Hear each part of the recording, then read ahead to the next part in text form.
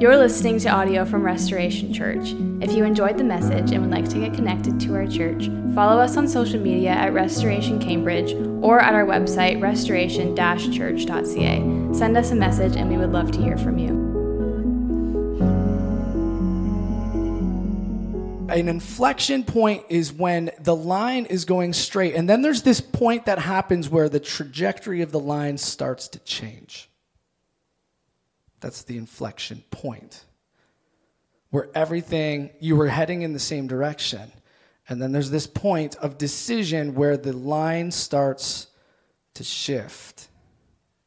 And you could probably think in your life, all of the important things that have happened to you, whether good or bad, started at this inflection point. There was a point of decision where maybe you had to take a risk, step out of what you knew to be comfortable, and your life started to change, whether that's with your spouse, the job you have, the place that you live, maybe you come from somewhere else and you've moved. There was a point of decision before all of this other stuff happened where you didn't know what the future held, but that started to change the trajectory of your life. That's an inflection point. I just get the sense, and maybe this is why you shouldn't send me on vacation for a couple of weeks, because I do a lot of thinking when I'm on vacation. No, I'm just kidding. It was really good. I get this sense after a lot of prayer, meditation, and just kind of unrest in my heart over the last couple of months. I think we as a church, Restoration Church, I think we're at a really important place in time in the life of our church. I think we're at an inflection point where we could go a couple of different directions. We could just keep going as we're going, and this would be a great church. I love this church. I love the people in the church. Man, I'm so thankful to God for the people that are in this church and the community that God has built. It has been amazing to see and to be a part of. So we could keep going on that, and I think it would be fine. I just get this sense, though, that God has something more for us. We have such a great church, and we could just make it this. I just get this unrest that God has something more for us than what we can even picture right now. And I'm not talking about becoming a big church or, having like visions of, whatever that looks like. I have no idea what it looks like. And this was not like a bait and switch where it's like, okay, we spent some years with you, now you're into the church, and Aaron's had this master plan all along. I have no idea what it looks like. I just can't get out of my head, especially spending after a couple of weeks and being like, what is my life going to look like for the next 10, 20, 30 years? That God has something more for us as a church. Maybe you feel the same way about your life. I could just kind of keep going along as I am, the Christian that comes to church on Sundays and we're good people. Or is there something more for me? I think we're at an inflection point where I am asking the question, God, what do you have for us? In our passage today, Jesus is gathered around a table. And his disciples have no idea what glories are about to. They don't know that Jesus is about to die, is about to be raised again. They have no idea what a church is. They have no idea what all of those things are. They have no idea what apostling is, all of those things. They have no idea of the glories that are to come. And Jesus doesn't give them specifics of what is about to come, but he does tell them about a point in time, a point of decision, an inflection point where everything's going to start to change. Did you notice it from the passage? When the Spirit of truth comes, everything's going to start to change in your life. And it does. After Jesus dies and is buried and rises again, that's not even the point where everything starts to change for them. That's like the historical, that's where the history starts to change for their lives in the church. And as the church spreads across the especially that generation, Jesus said, stay in this space. And they're kind of in a holding pattern. But once this point comes, the Spirit of truth comes, everything starts to change. And throughout the book of Acts, which is the growth of the church, you see these amazing things happen. Like, man, there's a church in Antioch that started a movement worldwide from that point of seeing disciples come to faith, churches being planted, leaders being raised up, and then more churches being planted. Man, they reached thousands and millions of people upon this church of Antioch. But there was a point in time of decision for them where they had two of their best leaders, Paul and Barnabas, who they could have said, no, they're too good. We're going to keep them. What if they said, no, you know what? There's too much to risk. They're going to stay with us and just going to pastor this church, and it's going to be great. But they prayed and fasted and sought the Holy Spirit and sent them out, and man, everything exploded from that point onward. So you can focus on like the glories that are there, but there always begins with a point, an inflection point where everything starts to change. Paul, when he was out doing his missionary journeys and planting churches, was just satisfied with planting in what's known as Asia Minor, which is now modern-day Turkey, the churches of Galatia and Ephesus and all those other churches. And as he's going around in his missionary journey, the Spirit gives him a vision of a man from Macedonia and says, you need to come to Macedonia. And Paul has a choice. It's an inflection point in his life. Am I going to follow the Spirit's leading, or am I just going to stay and do what is familiar to me? And because Paul decides to follow the Holy Spirit's leading, man, that's like, when you look at the New Testament, that's like the church of the Philippians, the Thessalonians, the Corinthians, the Athenians. All of those people became Christians because of this point in time where Paul says, yes, I'm going to go to Macedonia. I'm going to follow the Spirit's leading in my life. And you can focus on the amazing things that happened, but it began with a point, a decision that my life is going to look different than what I assumed it was going to look. That's how it always begins. Every inflection point, though, is a risk to your life, to your comfort, to your bank account, to the stability, to the relationships. I mean, man, when Paul decides to follow the Holy Spirit and go to Macedonia, you know what the first thing that happens is? What's the first thing that happens if you know your book of Acts? Gets thrown in jail. How's that following the Holy Spirit? Go to the first city. The first city I go to is Philippi, and they throw me in jail. How many of you be sitting in jail being like, whoa, okay, I could have just stayed back with the churches I already planted. Every inflection point where you decide to follow the Holy Spirit is a risk that you take onto yourself. And man, I think I feel the discomfort of that because I don't really know what the future has for me. I thought I was just going to be like, here's what we're going to do. This is what we are. This is what we're going to become. But if God has something more for us, that we need to follow the Holy Spirit, and it's going to be a risk to us. The Holy Spirit, though, is always an inflection point in your life. If nothing happens, I'm not sure the Holy Spirit's a part of it. It's always an inflection point.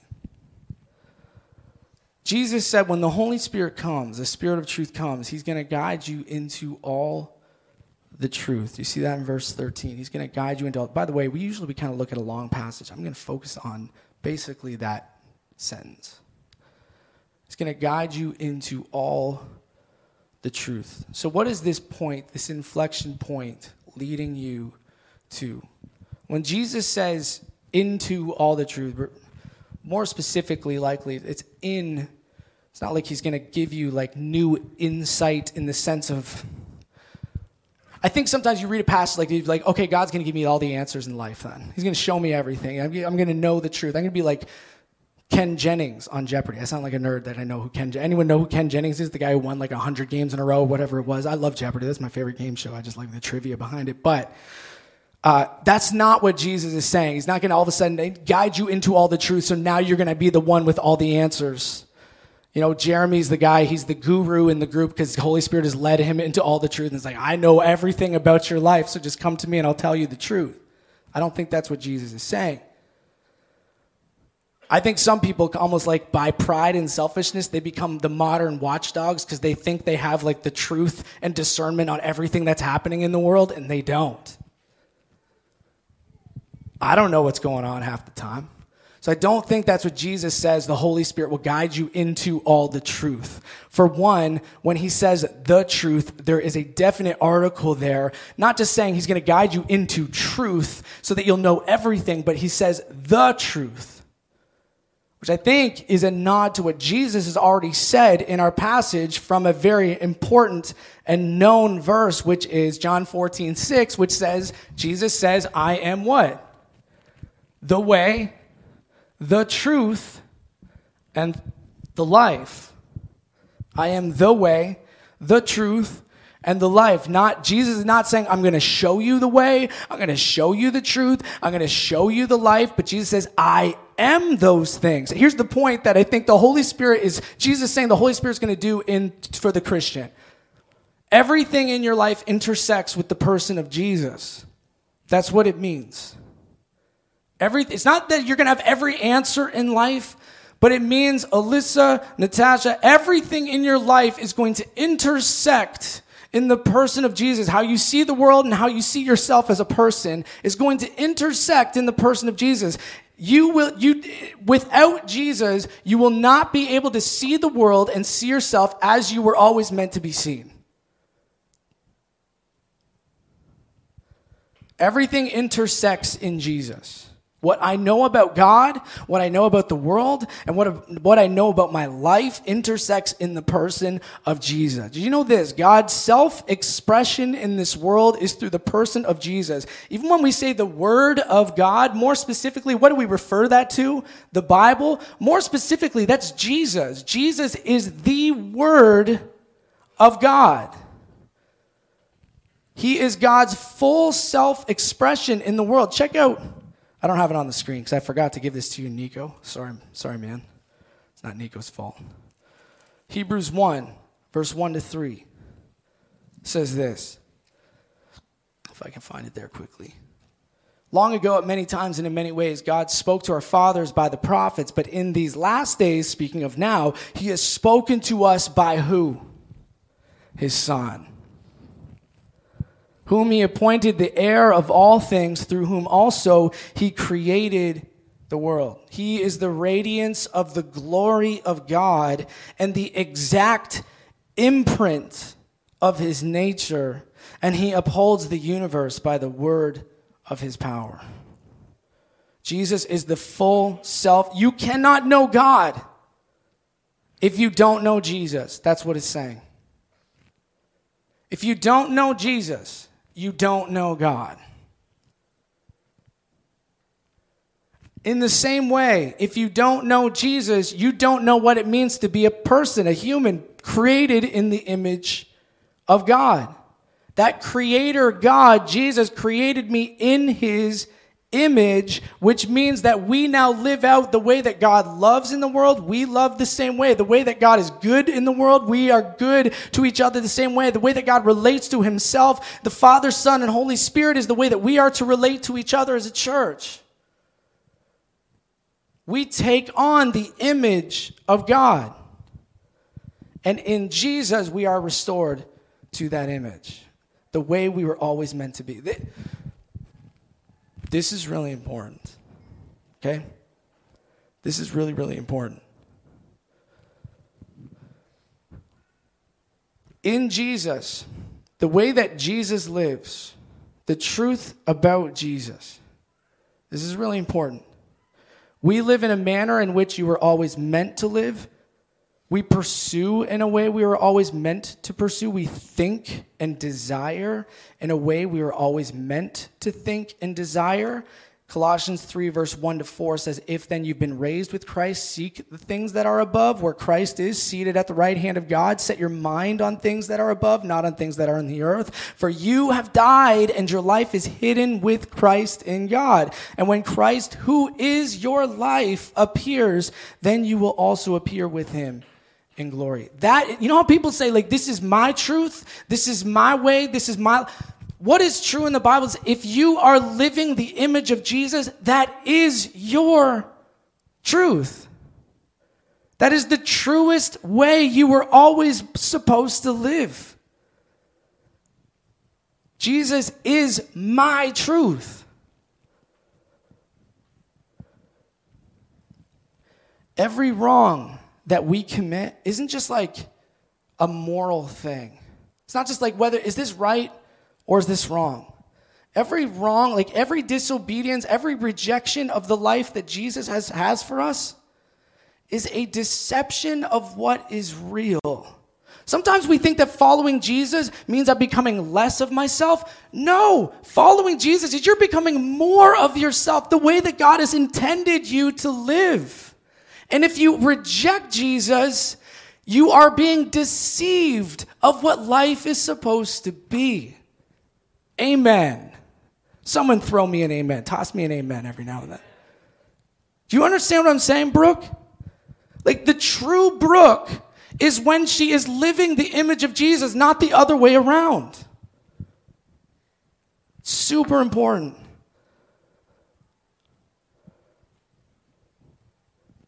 Selfishness, ironically, is not actually you. When you live selfishly, say you follow Christ but reject him with your life, you become not more like you but less. It's a facade of who you're really supposed to be.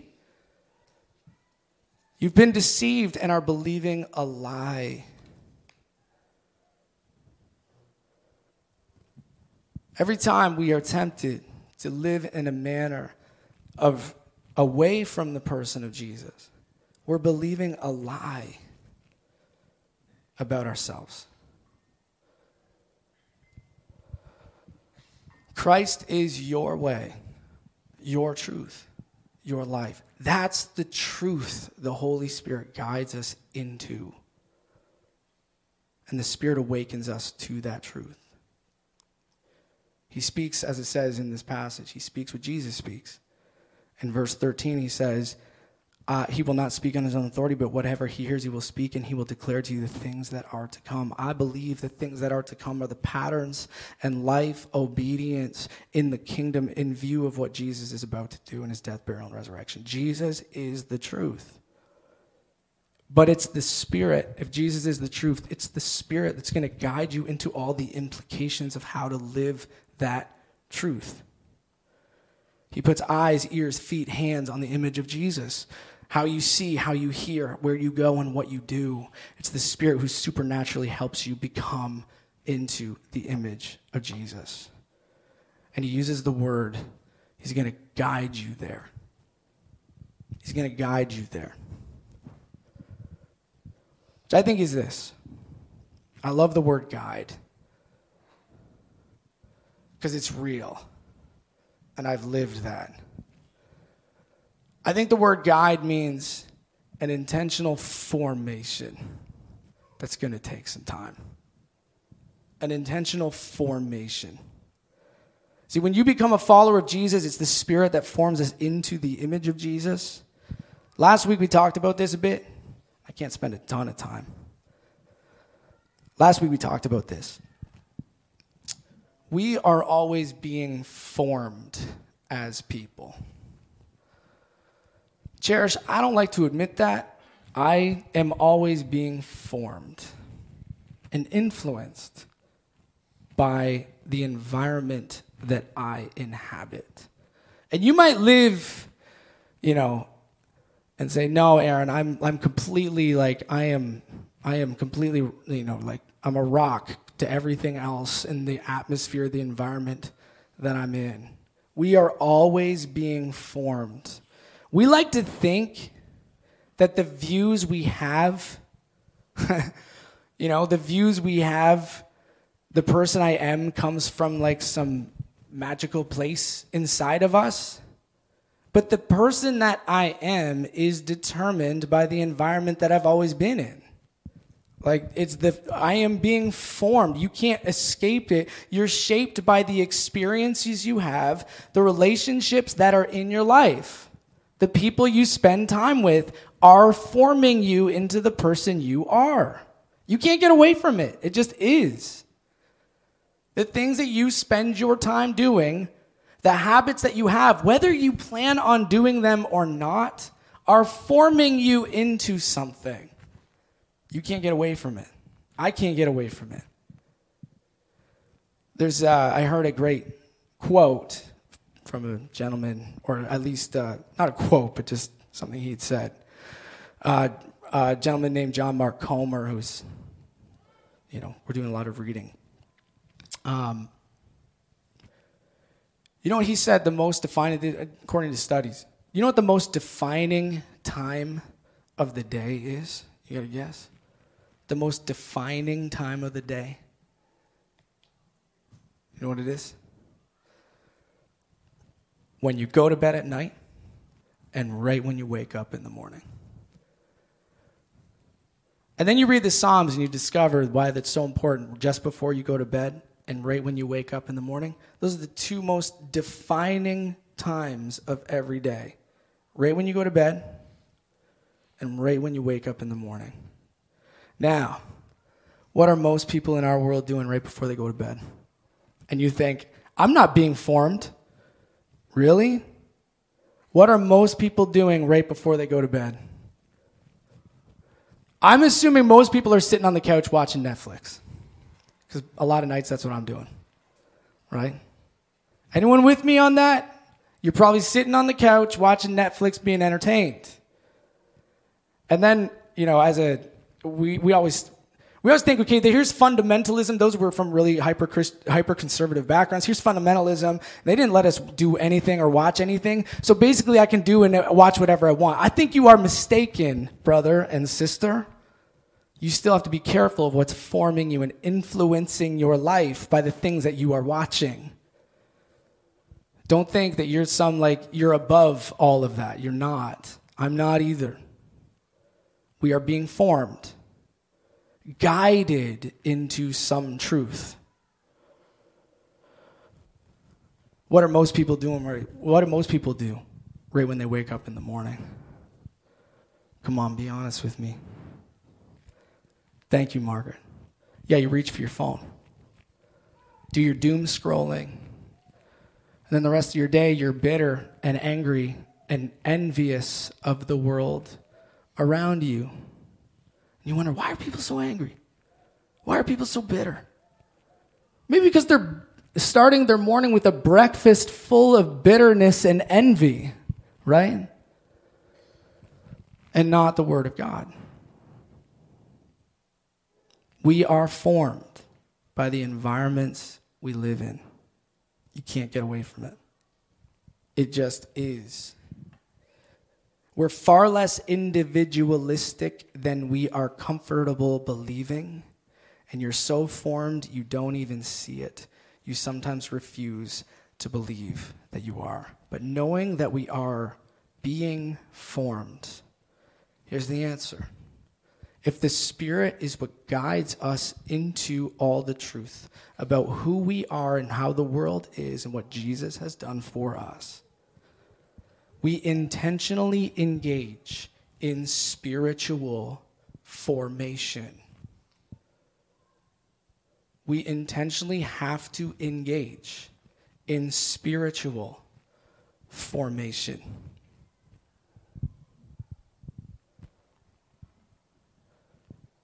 The habits, practices, and stories determine how you think, how you live, and how you breathe. And if the Spirit is what is going to guide you into that truth so that you will not live a deception, then you must intentionally fill your life with spiritual formation.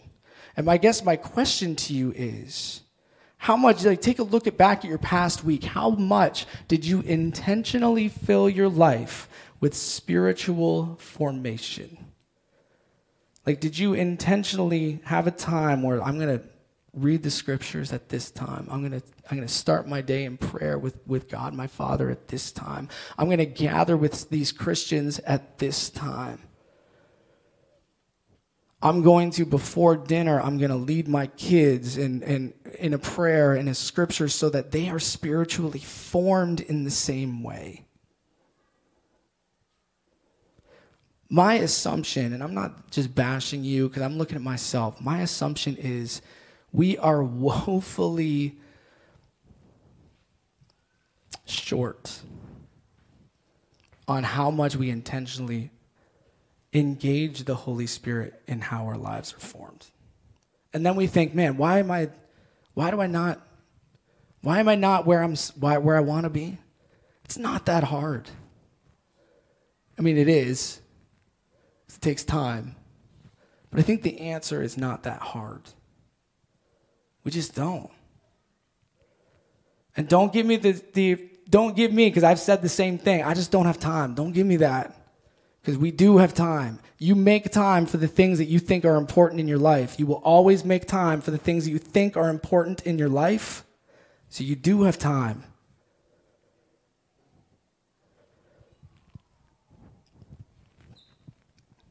Even better, even better than just pursuing an intentional spiritual formation, is even better when you are in an environment that is doing that formation together. It's like a double whammy, here's the Holy Spirit guiding us into the truth.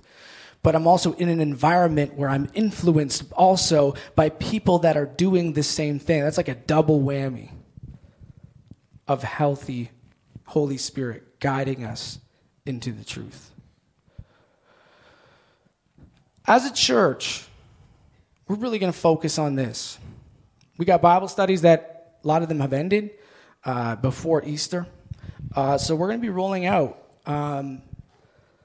this, basically. We don't have all the details wrapped up in a bow, so I'm not going to say them here, because I don't even have all the details wrapped up in a bow yet. But we're really going to be focusing throughout the spring and the summer. We're not going to do our traditional Bible studies. These are going to be more intensive than Bible studies, but we want you, if you are serious, not just like I need to be a part of a small group because that's what you do, or I need to be mentored because I think that's kind of what I need to do. No.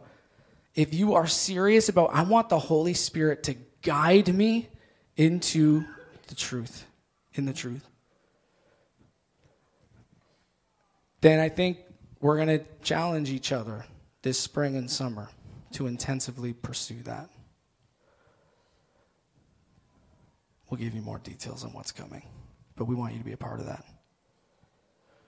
What is also true when it says the Holy Spirit guides us into the truth, it also is going to take time. It is possible that, there's an inflection point, but that inflection point is not going to stand alone. It's always possible to stray, and so we continually seek the Holy Spirit's guidance as a church and as Christians. It is the Holy Spirit that is going to change our lives. When he comes, he will guide you into the truth. To take you where you never thought or never planned you would go. I think back in my life, even 5 years ago, I wouldn't even know you. I didn't know any of you 5 years ago.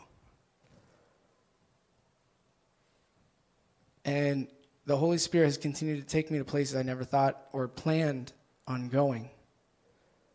And I just get the sense that he's not done.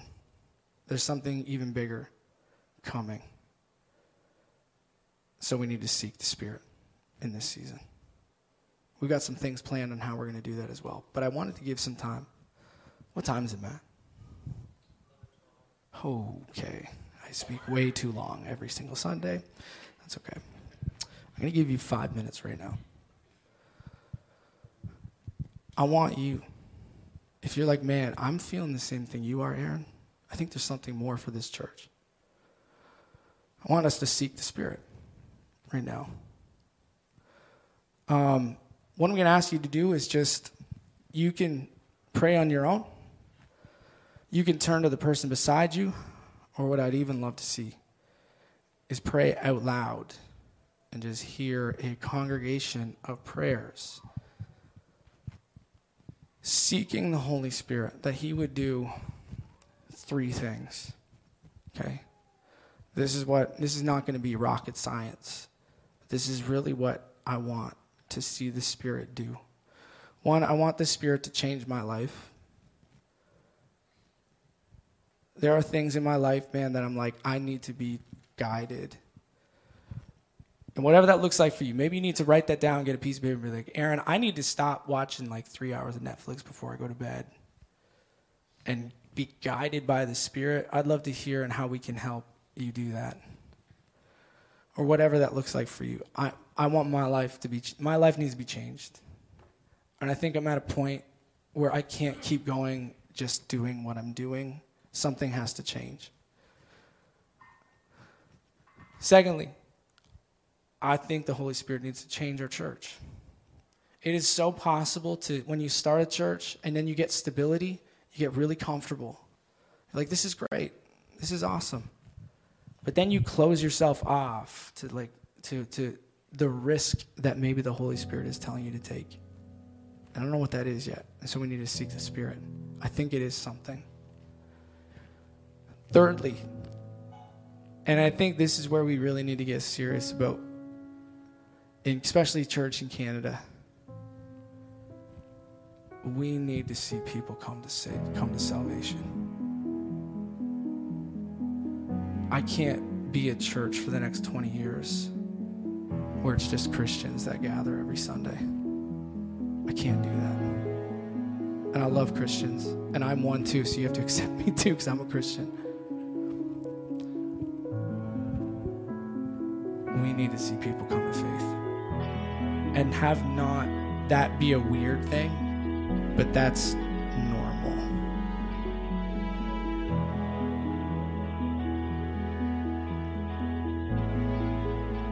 Yeah.